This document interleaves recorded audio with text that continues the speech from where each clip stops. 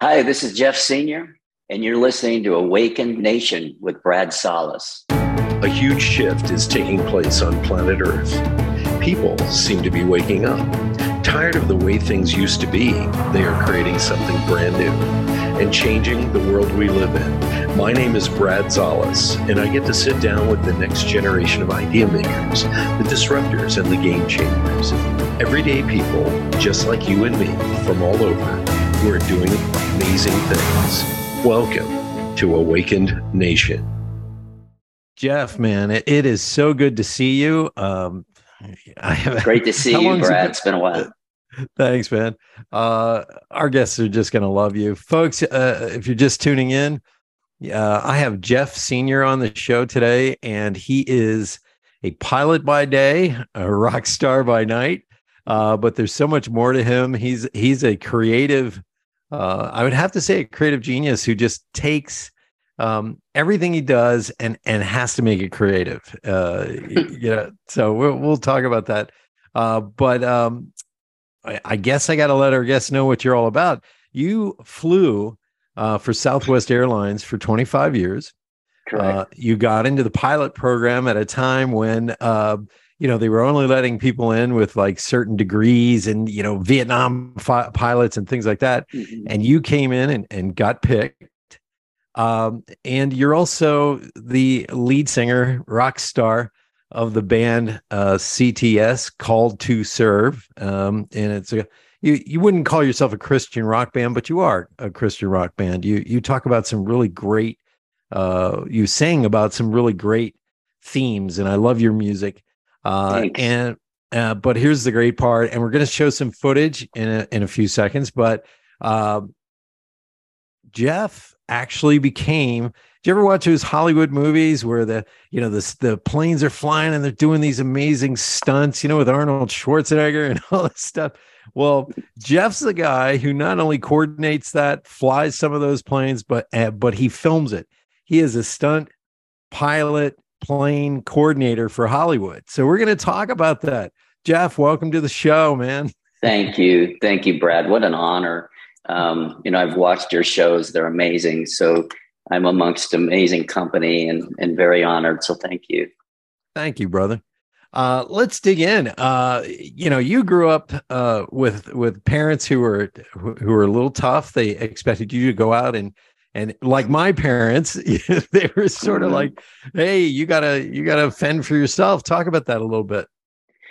Yeah, I was actually blessed, I call it, to have parents that taught me those values. Back to the first bike I wanted. My dad, I wanted a bike, and I was probably 7, 8 years old, and Dad said, well, I'll help you buy a bike, but you have to help earn part of it or half of it, or if I remember right. So at a young age, I was taught that nothing comes for free, and you got to go. So I mowed lawns, weeded yards for neighbors, took care of their pets during the summer months when they were gone, and earned money to pay for a good part of my bike. And so that started the trend, and my whole life has been that, basically.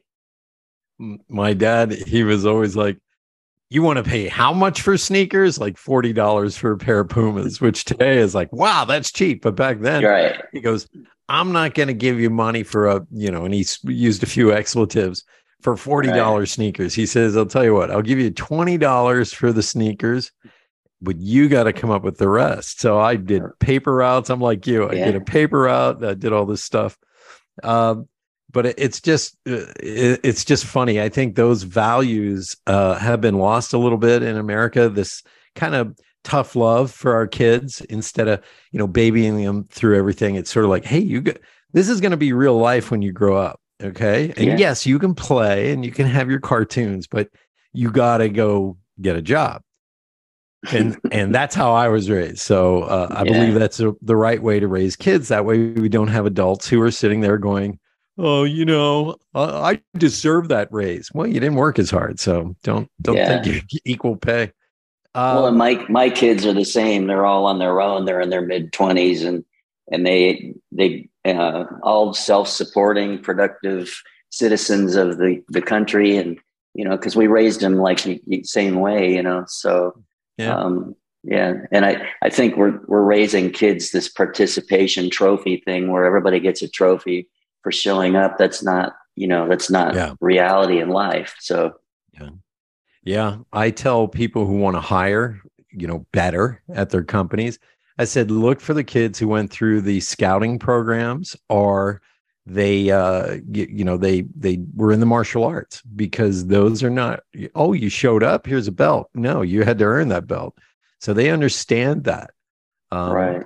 so let's get into this. You became a pilot, but tell me the story, because you became a pilot, the people that helped train you, and then you wound up at Southwest. Let's talk about this, because this is like the luck of the draw for you. You just believed in it, and you went Yeah. for it. Well, I got the bug at a young age. My dad was an adventure seeker, and surfing, scuba diving, and he was a private pilot. So So when I was, man stuff. it was, yeah. And so probably against my mom's better wishes, at 5 years old, he strapped me in this car seat in a Piper Cub, and off we went. And so I had the bug at a young age.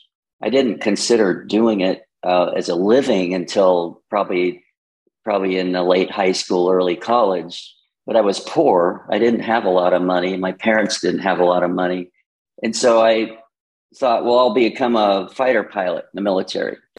And I went to the recruiter, and the recruiter was like, well, you're good to go, except you wear glasses. And I said, well, I wear contact lenses and glasses. He said, well, you can't be a fighter pilot unless you have perfect vision going in. Right. And that was a big disappointment for me. It was my kind of dreams squashed from the get-go. So I decided I'm going to do it on my own. I'm going to figure out a way to earn my ratings and get my hours up and become a professional pilot. And at the time, it was very difficult. There wasn't a lot of demand for pilots as there is today. And so I worked different jobs, and you name it, fast food, whatever it was, sweeping floors, cleaning homes, and to earn enough time to get some hours in the plane and get my ratings. And then I eventually got a jet type, Lear type in Van Nuys Airport, and flew celebrities around, movie stars, CEOs. The company I worked for did aerial photography with a system called Astrovision. And I learned the trade with that, basically as a jet, as a dolly in the sky, like a 300 mile an hour dolly. And then I went on to different operators, learned, and then I went on to compete against them, because the guy that invented that system designed a new system called Vector Vision.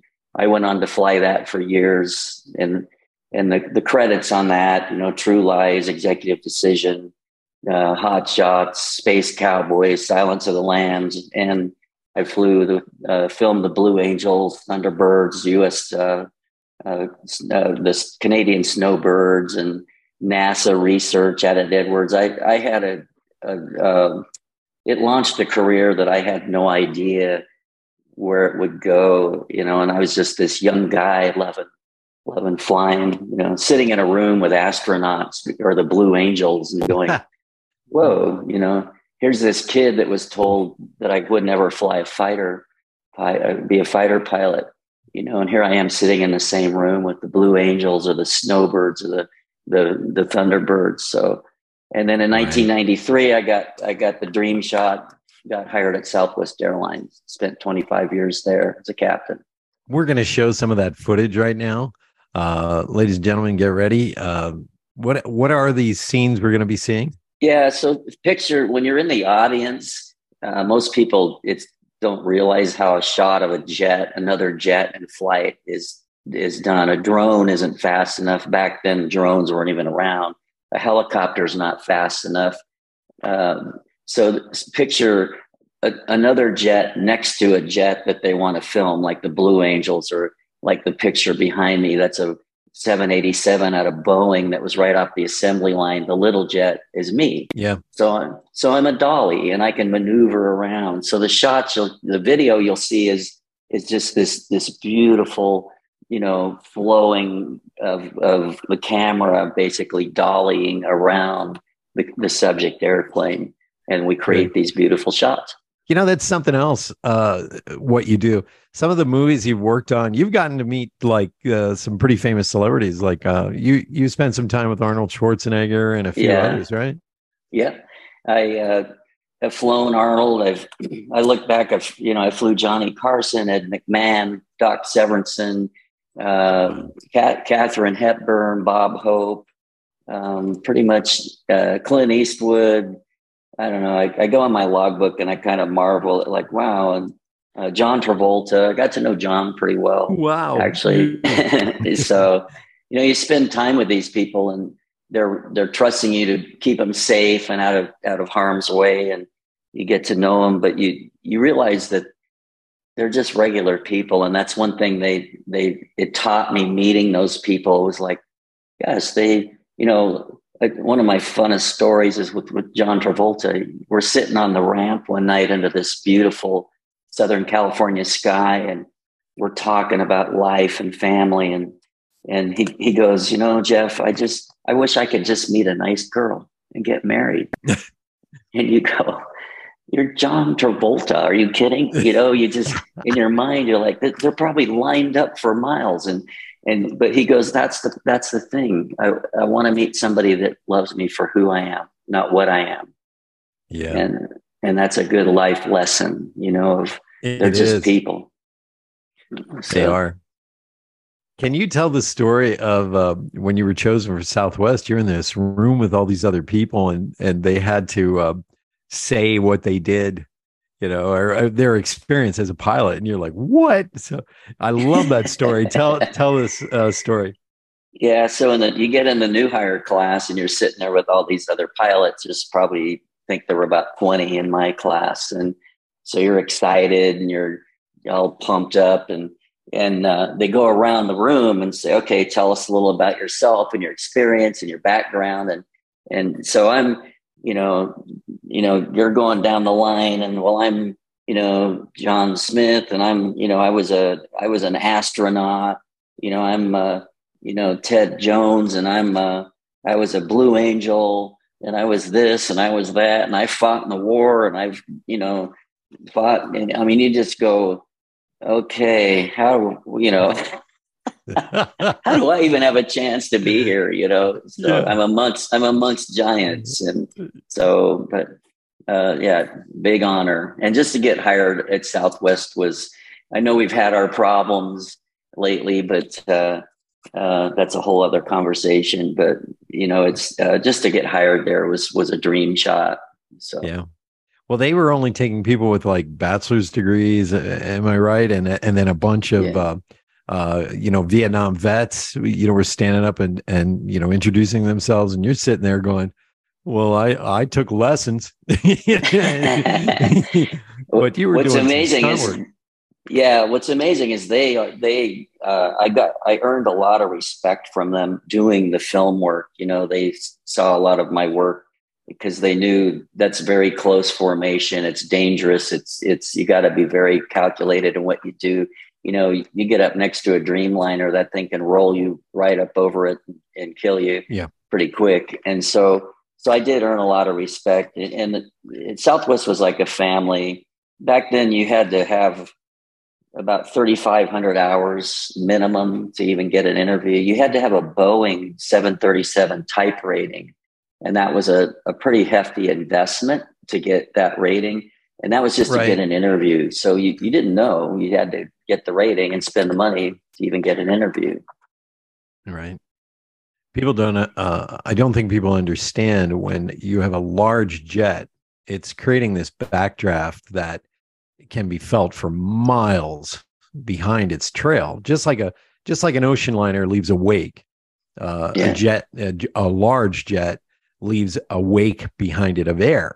And so your smaller jet is coming up behind it, and all you're dealing with is turbulence through all that. So you have to be very calculated. on the angles, and folks, sometimes from wingtip to wingtip, they might only be 30 feet apart. And it's dangerous work, and Jeff does it really, really well. And by the way, those of you who are listening to this on Apple, please tune in on YouTube or Rumble so you can see some of the video footage I'm going to be showing on this episode. But Jeff, the guy who invented this, this type of dolly system in the way of shooting, how did you meet him? And you can mention his name if you want, but you got a chance to meet him, and he trained you. Yeah. So I had worked for the company that he had designed a system called Astrovision many years ago, which revolutionized aerial photography. Up until then, they had hung out the back of a B-25 and literally pulled the plane up behind, and they would shoot the camera, and it was a real limited view, of what they could do. A friend of his fell out of the back of the B-25 to his death. And he designed Astrovision, which is a periscope that goes through the belly of the Learjet and through the roof. And it's a 360-degree pan, tilts almost straight down. It's a tilting prism, basically. Right. And so the Learjet is the dolly that you pull up. And of course, you don't hit the other plane. And so he separated from the original operator, and then went on to invent a new system called vector vision. I was on different sets with directors and producers. I worked on Murder, She Wrote, Fall Guy. I was doing like little taxi scenes, flybys. And his name's Bob Netman. He was a 5-time Academy Award winner for his designs, and met me, and we latched on as friends. And he said, "I'm inventing a new system called Vector Vision, and would you be interested in flying it?" And I was like, absolutely. So that's where it started. That's fantastic. But how did you get into Hollywood? I mean, you just offered your services, or how did that happen?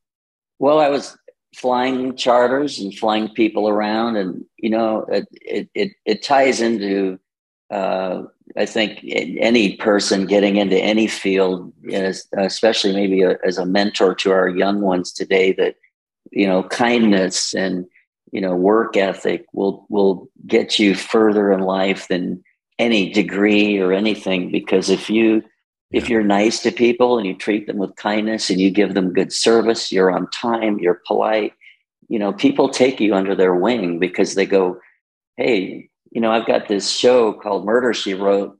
What was it? Angela Lansbury. It was a hit for years. And, I need a taxi scene, or I need a jet to fly by through the camera, and I'm going to get you in Screen Actors Guild to help you get in." So people help people. And really it was just being professional and kind, and one thing, people open doors for people they like, and that's how I got into it. That's fantastic. It is that way. I remember I was working at a company when I first went to New York City, and after 3 months, they realized they had spent way too much to launch the company. And so they started laying people off. And for some reason, they laid me off, despite the fact that over the past 3 months, clients always chose my work. And I realized the one of the co-owners, he just wanted people he could control. And so he got rid of me. Now, fast forward maybe 2 years later, I'm working at this company doing slides and video, and I'm doing graphic design. The company was Salisbury and Salisbury. 2 brothers founded it in New York City. And what happened is that co-owner of the company I got fired from, he had gotten bought out, and, he was now back on the street peddling, doing his services. Well, he showed up for an interview. He saw me and turned white as a ghost because he realized, you ain't getting this sale, buddy. Wow. Yeah. And I don't think any young people have been taught this nowadays, but that is, those of the people that you meet on the way up the ladder of your career are the same ones you're going to meet going down the ladder of your career. So there is something called kismet, as the Yiddish say, or serendipity, whatever you want to call it. But that person that you treated badly, it'll come back to you. Trust me. Absolutely. And the person you treated with grace and love and respect, that'll come back to you too. So you're a testament to that, my friend. Oh, so let's you retired. You spent 25 years flying for Southwest, and talk about your retirement. You got a very special gift from the CEO, I believe. Yeah, in 2015, I won the President's Award at Southwest Airlines, and you have to kind of be nominated. So you're nominated by your peers and people in the company, and they pick I forget however many a year, and they bring you to this big luncheon in Dallas, and they make a big deal out of it. It's a huge honor, and I was nominated for basically what we do with our band, honoring our veterans and our country and the first responders. And the music I write is all about this kind of stuff, like we talked about: kindness, love, forgiveness. We do a lot for the communities. So we went to the luncheon, and I got to sit with Gary Kelly, the CEO. And Gary had met me years prior when we opened Terminal 4 in Phoenix. Our band played CTS, performed there, and we got to meet Gary and talk to him. So during that conversation, all he wanted to talk about was the band and my music, and because he plays guitar, he's a hobby guitar player, and all the chief pilots were there, and we're sitting there talking about music. And during that conversation, he says, I have a Taylor guitar. Have you heard of a Taylor guitar? I said, yes, I have a Taylor guitar. I love my Taylor. He says, well, I have one, and I'd like to give it to you. And I said, you're kidding. You mean not sell it? He goes, no, I'd like to give it to you. And I said, why would you do that? And he goes, because we just think you're the spirit of Southwest Airlines and what you do in the community with your music. And it's just a gift to say thank you. And I was like, wow. I go, okay, Gary, the only way I'll accept it is if you autograph it and sign it. So I have a Taylor guitar from Gary. It's actually painted like a Southwest jet. And he gave it to me, and it's a gift of a lifetime. So I used to get that guitar out, and I would play it to our passengers while we were boarding. That was always fun.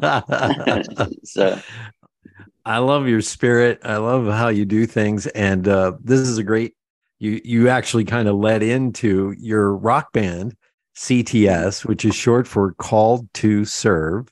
And you do concerts and you honor the veterans out there, especially the disabled veterans. And your band is extraordinary. Let me play a little bit of your music right now. You guys live in concert. Here we go. Jeff Senior and CTS.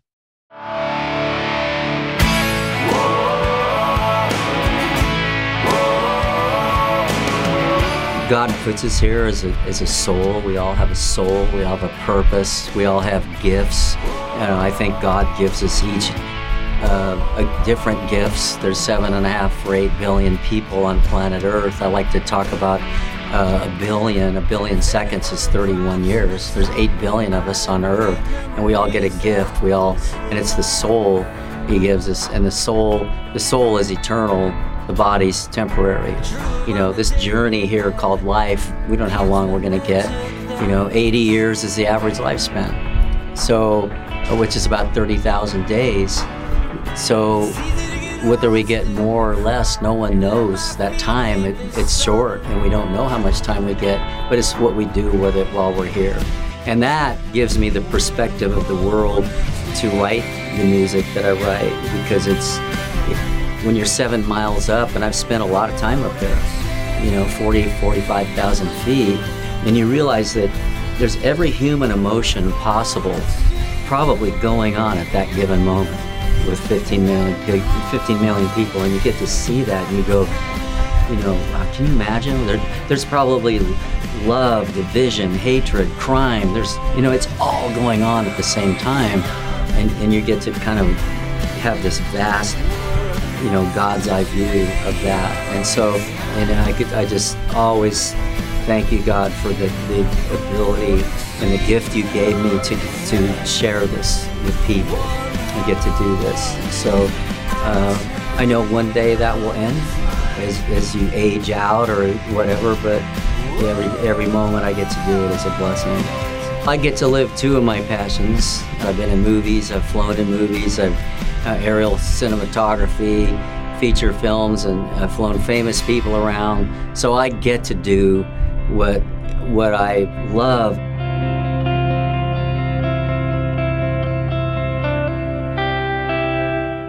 I love what you do, man. I really do. Thanks, and Brad. Because Thank you. I have two great uncles. One served they both served in World War II. One survived the Battle of Midway, only to be sunk 2 weeks later Wow. near Okinawa. Wow. And then my other great uncle loaded the Enola Gay before its maiden voyage.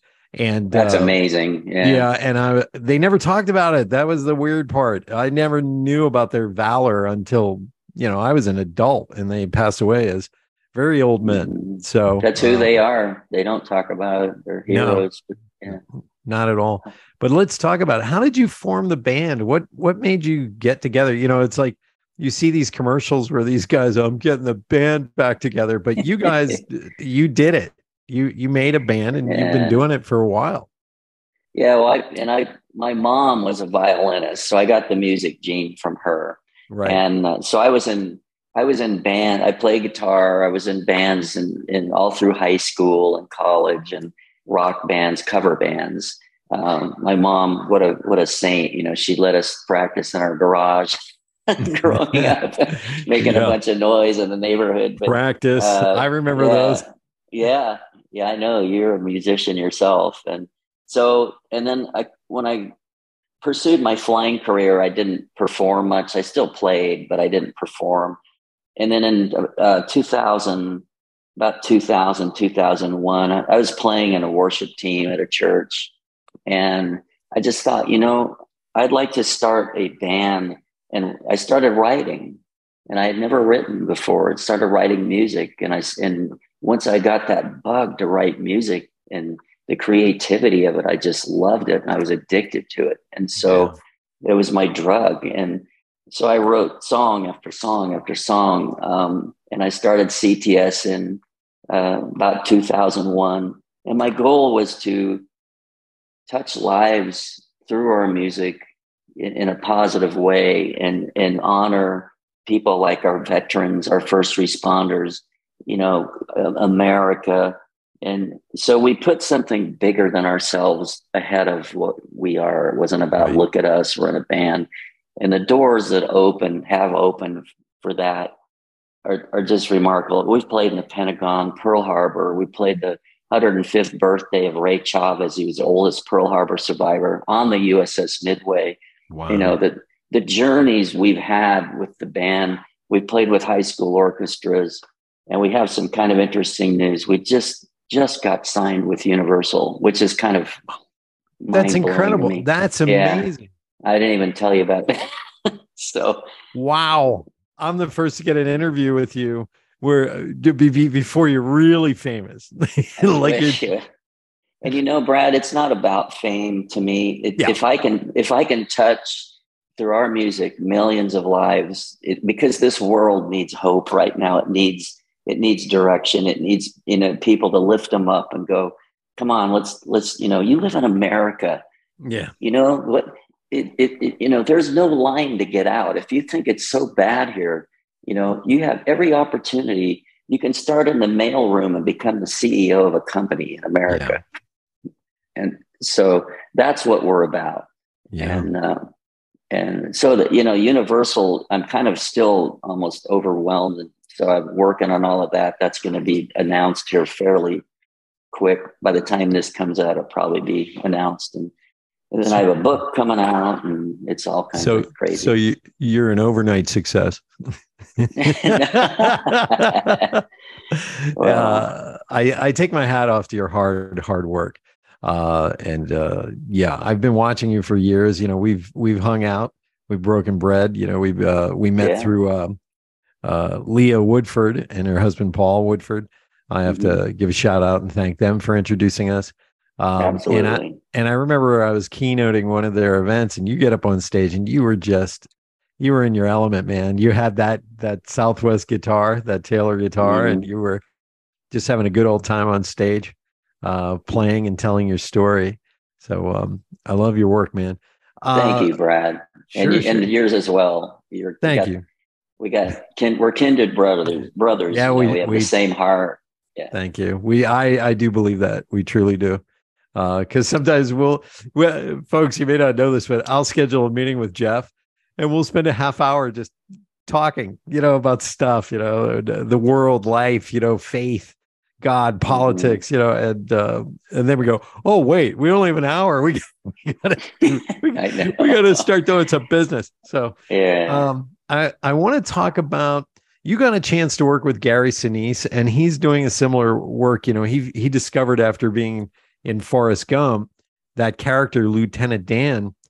Uh, all our vets kind of really super identified with him, especially that cathartic moment where he's screaming at God on the mast of the ship, like he wanted to die. He Yeah. wanted to die, and then he had that moment of faith where he goes, "I want to live." And that changed everything from that moment on. And that is his iconic breakout role. I think everybody knew Gary Sinise. He'd been on these shows, and he almost always played a cop or a detective or FBI agent, because he Yeah. has that clean cut kind of tough guy look. But it was the character Lieutenant Dan from Yeah. Forrest Gump, and then he started to go around and create a mission to help the vets as well. And he has a band, and you got a chance to meet him and perform with him. Am I correct? Yes. And the story behind that is in early 2000s, somewhere in there, we got 2000, probably 7 or 8. I met up with one of our pilots at Southwest that was involved with an organization called Snowball Express. And I was like, well, what's that? It sounds like a train or something, but Right. Snowball Express was a 501c that took the Gold Star families at that time, the Iraq war and all was going on, Afghanistan, the families that had lost a loved one while serving, most of them in combat. So the widows and the children, and so American Airlines brought 2,000 of them every year, and it started out at Oakley headquarters in California. It moved Mm-hmm. eventually to Dallas, and then now it's in Orlando, Florida. The first year we got invited to perform at Oakley headquarters, and I sat on the stage. We did our sound check. We're looking out there, and I kind of didn't know what to expect. And 22 busloads of widows and children rolled up in front of us, and they got out and stood at the front of the stage. And it hit me, the sacrifice that our veterans and the families endure, that some of the kids had never even met their dad because he went off to war and never came home. And Wow. so we performed. That's when I met Gary. We opened for his band. And after that year, I wrote the song called Snowball Express. It's on iTunes, and it's just an song honoring the Gold Star families. People that don't know what a Gold Star is, it's families that have lost a loved one in military service, and we just can't say enough thanks. And you meet these moms, some of them were dads and kids that are just will never see their spouse again or their parent, and you just Yeah. we can't thank them enough. Freedom isn't free. Yeah. It's so true. Uh, it's hard to get across to young people today unless they've served in the military or they were raised in a conservative household. It's hard to get across to someone who hasn't been, taught this. But most of the world, and I'm talking probably 60 to 70%, is a hellhole to live in. Yeah. They don't have running water or toilets. And I'm not saying, well, they should have capitalism. I'm talking about where drug lords live, places where the population lives on $2 a day. They can barely scrape that up. Places where the kids go to school barefoot. The family has to make sandals out of cardboard and glue.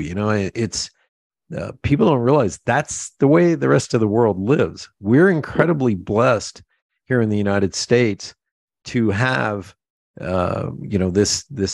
It's not freedom; it's the ability to move up the ladder, not live in a caste society, not live in a neighborhood where you're tortured every day. You're afraid your kids can't go to school.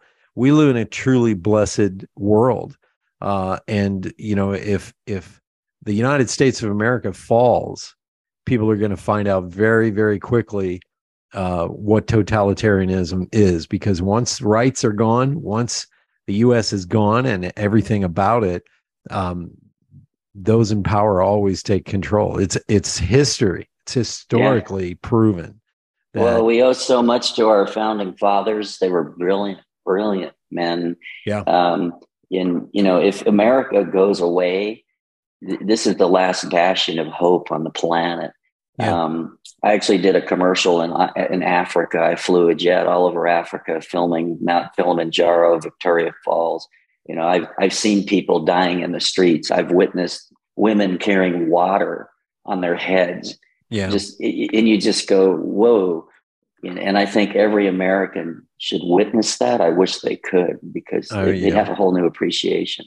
Yeah, they need to travel more instead of listening to some teacher who gave them some, America's bad. Look what they did over there, and you're like, you don't realize if America hadn't stepped in some of these areas, it would be far worse. I mean, they would slaughter people by the hundreds of thousands. Yeah.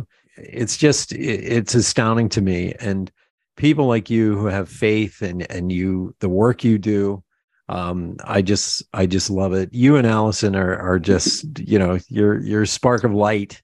Or what was it that Willy Wonka said? The original Willy Wonka in the movie with Gene Wilder. He goes, "So sheds a light in a weary world." Yeah. And that's you. You shed a light in the in the weary world. So I thank you. Now, do you want to talk about you and Allison got together, and you adopted a child. Now you had other children. Did both of you have children, or no? So Allison was. I adopted a child from a prior marriage, and so Allison came into the picture later as a step parent, which is probably one of the hardest roles you could ever. I know. Yes, I had adopted Sylvia. I had actually a son and a daughter, and then we lost a little boy at birth. And that led us to adopt Sylvia in Bulgaria. She was born without a right hand and dumped in an orphanage. And we went and got her. First, I was kind of like, I don't know if I want to go over to some third world country and pick up a kid, But one day I was like, let's do this. And so we brought her home, and she's now 25 years old, a productive member of society. She's a legal immigrant. She got her citizenship at 19. Wow. And she's amazing. She works at Albertsons grocery store near us. She lives on her own with a roommate, and she's just a breath of fresh air. And then, the loss of that child, it's amazing how he never came into this world and had a chance to live, but he changed lives. We adopted Sylvia. I had another son, Parker. So I have 4 children total. And then I divorced and living in a dumpy apartment. I ended up buying a house, and I'd have the kids half the time. And when I bought this house in this beautiful area I love in Mesa, and one day there's a knock on the door, and I open up. It was about 3 weeks after I moved there. Open up the door, and there's this beautiful woman standing there. And I go, "Hi, can I help you?" And she goes, "Well, I'm Allison. I'm the lady you bought your house from, and I was visiting some friends up the street and thought I'd stop by and see how the new owner likes his house." And Parker who was at 5 at the time, puts his hands out and says, "Hi, I'm Parker. It's nice to meet you." Well, he's the one that won. He's the one that won her over. He melted her heart right on the spot. And so the rest is history. I call it for sale with owner. That's funny. So I bought her house, and then here we are. We've been married 15 years now. So this is a Hallmark moment. We could make this into a movie. Yeah, it's kind of a cool story. And and what's amazing about her, you talk about a servant. She was a United flight attendant, 28 years. She was, living the dream. She scuba dived all over the world. She traveled the world. And then she chose to be with myself and my children and raise them. She never had any of her own. And from day one, I told the kids, she has every bit of authority as I do. So you listen to her and obey her. Yeah. That's how it should work. Yeah. Absolutely. I've raised stepkids too. If you're not a unified front, man, it does not work. Yeah. No. I want you to realize that, ladies and gentlemen, if you haven't figured it out, Jeff is incredibly humble. Like he doesn't realize. Allison walked in and went, "Wow, this guy's a pilot. He's scuba dived. He's done all these things." Yeah, and you're an equal match, a beautiful, wonderful equal match because of your service as well, my friend. And it works because the two of you're kindred souls, as I like to call it. And I can see it. So it's great. Yeah, I always look at her all the time and go, "How did I get you? How did I manage this?"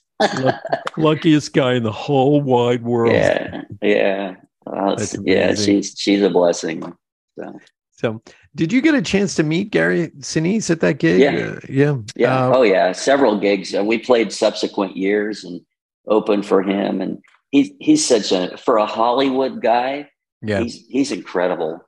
I mean, he just breaks the mold. He doesn't care. He just honors our veterans, and he's just a servant's heart. The Gary Sinise Foundation now runs Snowball Express. And wow. Yeah, so he took it over, and now it's in Orlando. So they bring all the gold stars out to Orlando, Florida now, Disney World and all of that. So that's amazing. Wow. He's a great guy.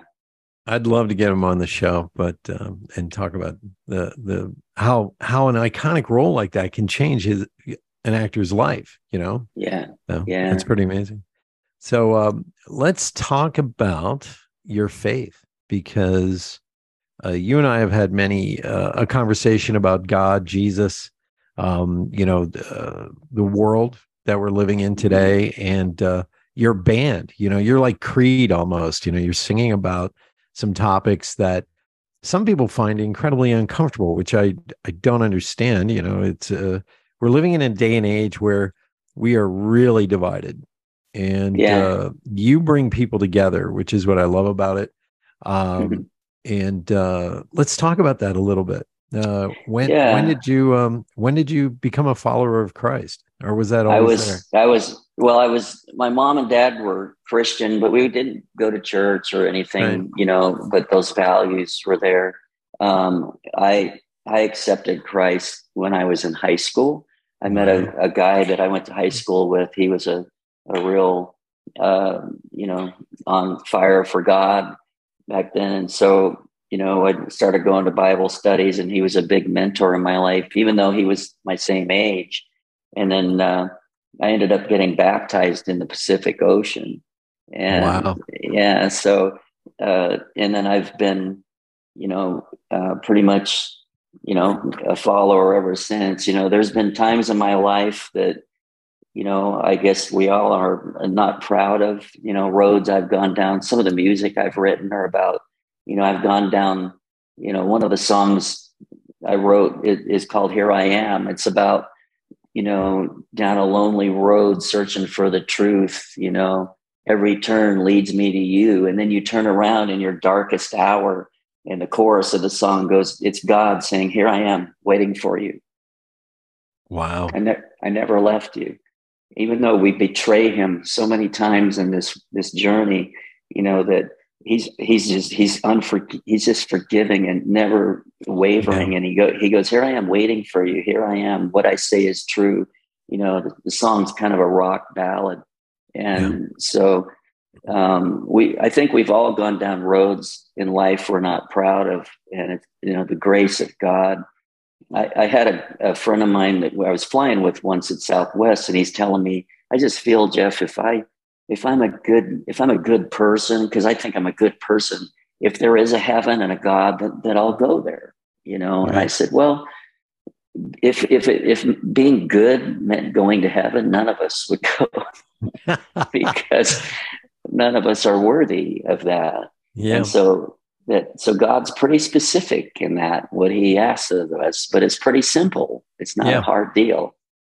I believe in two things. One is that, you gotta submit to, the Holy Spirit, God, Christ, and listen. That's part of it. Okay, listen. We don't always get it perfect. And then the second thing I believe is we're supposed to get the very most out of that dash between the day we were born and the day we die. Yeah. And that is, the gift of life should never be taken advantage of. I've worked with people who, after their day job, all they do is go home and sit and watch TV and make dinner, and that's it. They don't try to do anything else. They don't help with charity. They don't create things, and there's nothing wrong with that. Everybody has cycles in their life, but I feel there's a chance to give back daily. For me, it's my sense of humor. I always see a situation and I'll just, make people crack up, or I'll see the same people at the coffee shop and I turn around and go, you again, and they start laughing. And, my nemesis, they start cracking up and we'll sit and talk. And, we each, as a soul being or as a person or an individual, we have a gift that we carry in our heart. And it's our job to serve that to others, because other people, they don't get a chance maybe to do that. Maybe they're inspired by what you and I do or other people do. And it's just a chance to make the world a little bit better place. I feel. I talk about the dash, it's so funny how similar we are. And, it says in Isaiah that, before the world was created, God knew your journey, and he knew when you'd be born. He knew when you were going to be here. I feel we were chosen. We are living in some of the most amazing times of humanity right now. We're witnessing biblical prophecy, come alive, and we were chosen to be here. And so we are that light in this world. And so, it's remarkable. It is. I've sometimes asked myself, why am I here? I do too. Because it's like, why? Because everything seems to be getting worse. And I'm like, why am I here? And the answer I got back is, it's like Christmas tree lights. Each one is lit, and it's there to stabilize the earth right now during this dark period, because if we weren't here, it would be a lot darker. Yeah. And you just have to show up with your light. That's it. Yeah. We played last year. We played at Soul Fest. It's in New Hampshire, and it's put on by Dan Russell, who used to manage U2. And so it's a 3-day Christian music festival. It's our second year there, and they have a candlelight service. So CTS got to play 10,000 people in front of us. Wow. And we did a candlelight service, and they started with one candle. And then while we were playing, and we played my song, One Life. We talk about the dash, and they started with one candle and lit two, and two became four became, and it multiplied up this ski slope with 10,000 people. And it was all I could do to hold the tears back watching. And it made me realize that one life, one person, one light in this world, you and I and others, can create other lights and light, and bring light to this world. And that's really our mission here. It is. It really is. Wow. Thank you, Thank you, Jeff. Hey, where do people go to know about the band, know about you, things like that? Our website is ctsmusic.com, ctsmusic.com. If you go on Spotify, iTunes, YouTube, just type in Jeff Senior. We go by Jeff Senior and Call to Serve. So it's Jeff and then Senour. So just type in any search engine, Spotify, YouTube, iTunes, Facebook, Yeah, all that stuff. we're going to put that in the show notes. I am so honored to have you on the show today. If you have a few more minutes, I'm going to do a lightning round of questions to see if there's a few deeper things we can go for. Are you ready? Oh, okay. I guess. What makes you mad? Some of the drivers on the road. Pilot in me comes out because we're taught situational awareness and being aware of what's around you. And most drivers don't have a clue. And it drives me. So anyway, my wife has to calm me down with driving. Well, my dad, he taught me, pay attention to what's going on. Don't let the car drive you. Drive the car.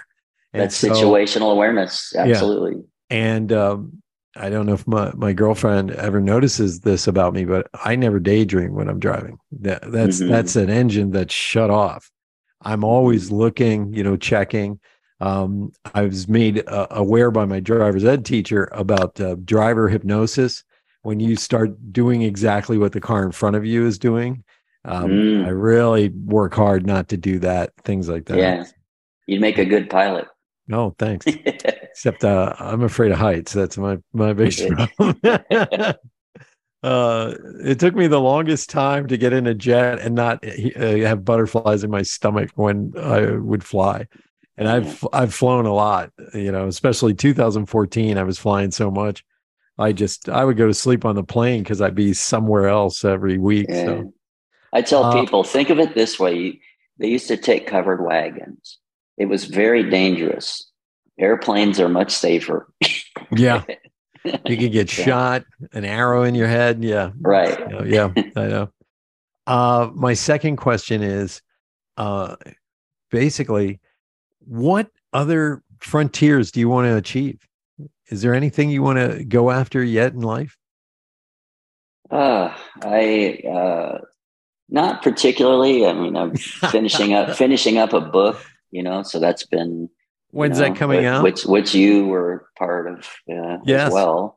Very soon. It's actually on Amazon. I haven't really announced it yet, and so working on that. But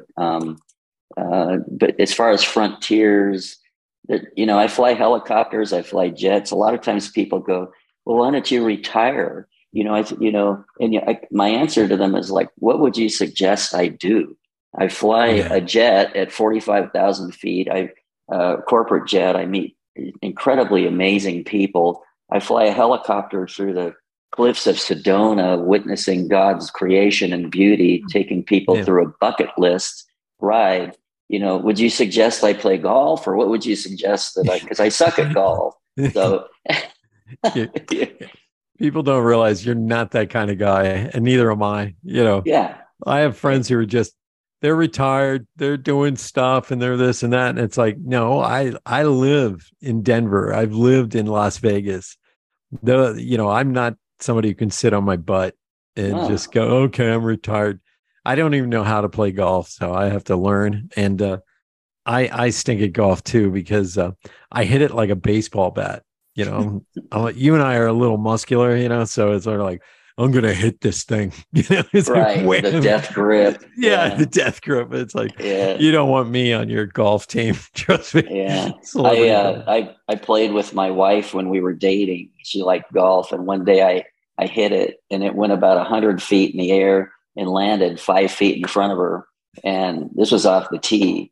And she looks at me and she goes, I don't even quite know what to tell you what you did wrong, but I think you need some lessons.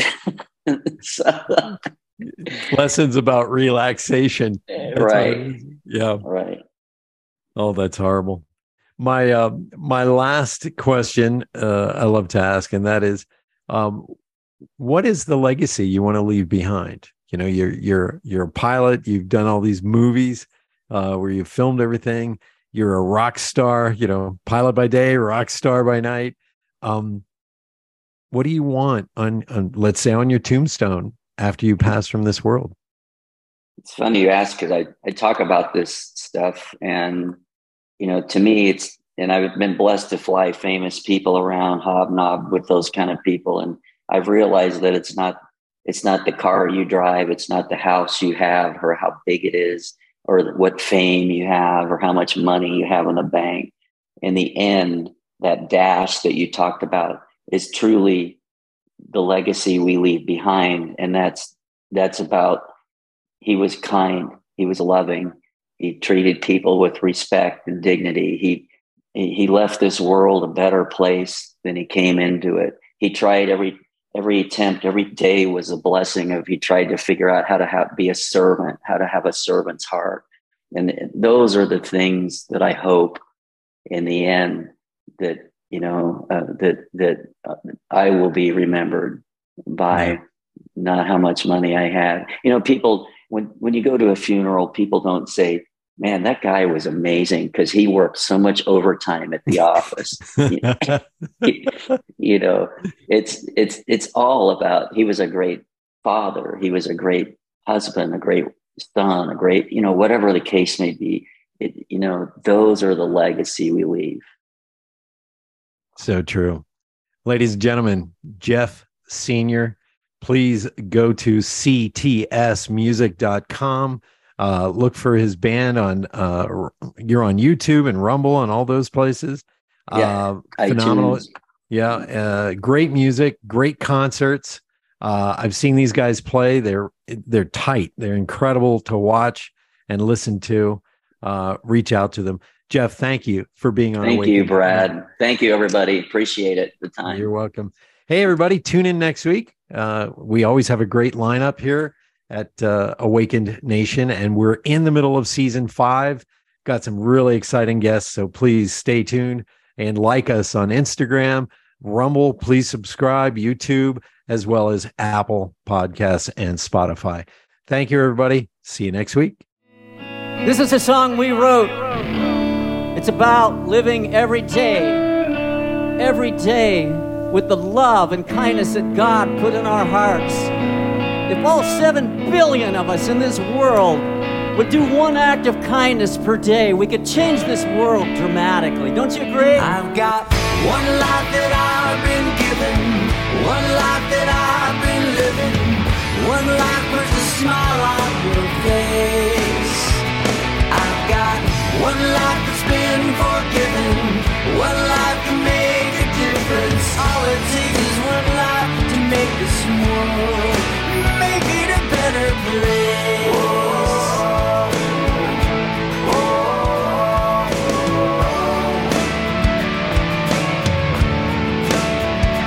I've got one life.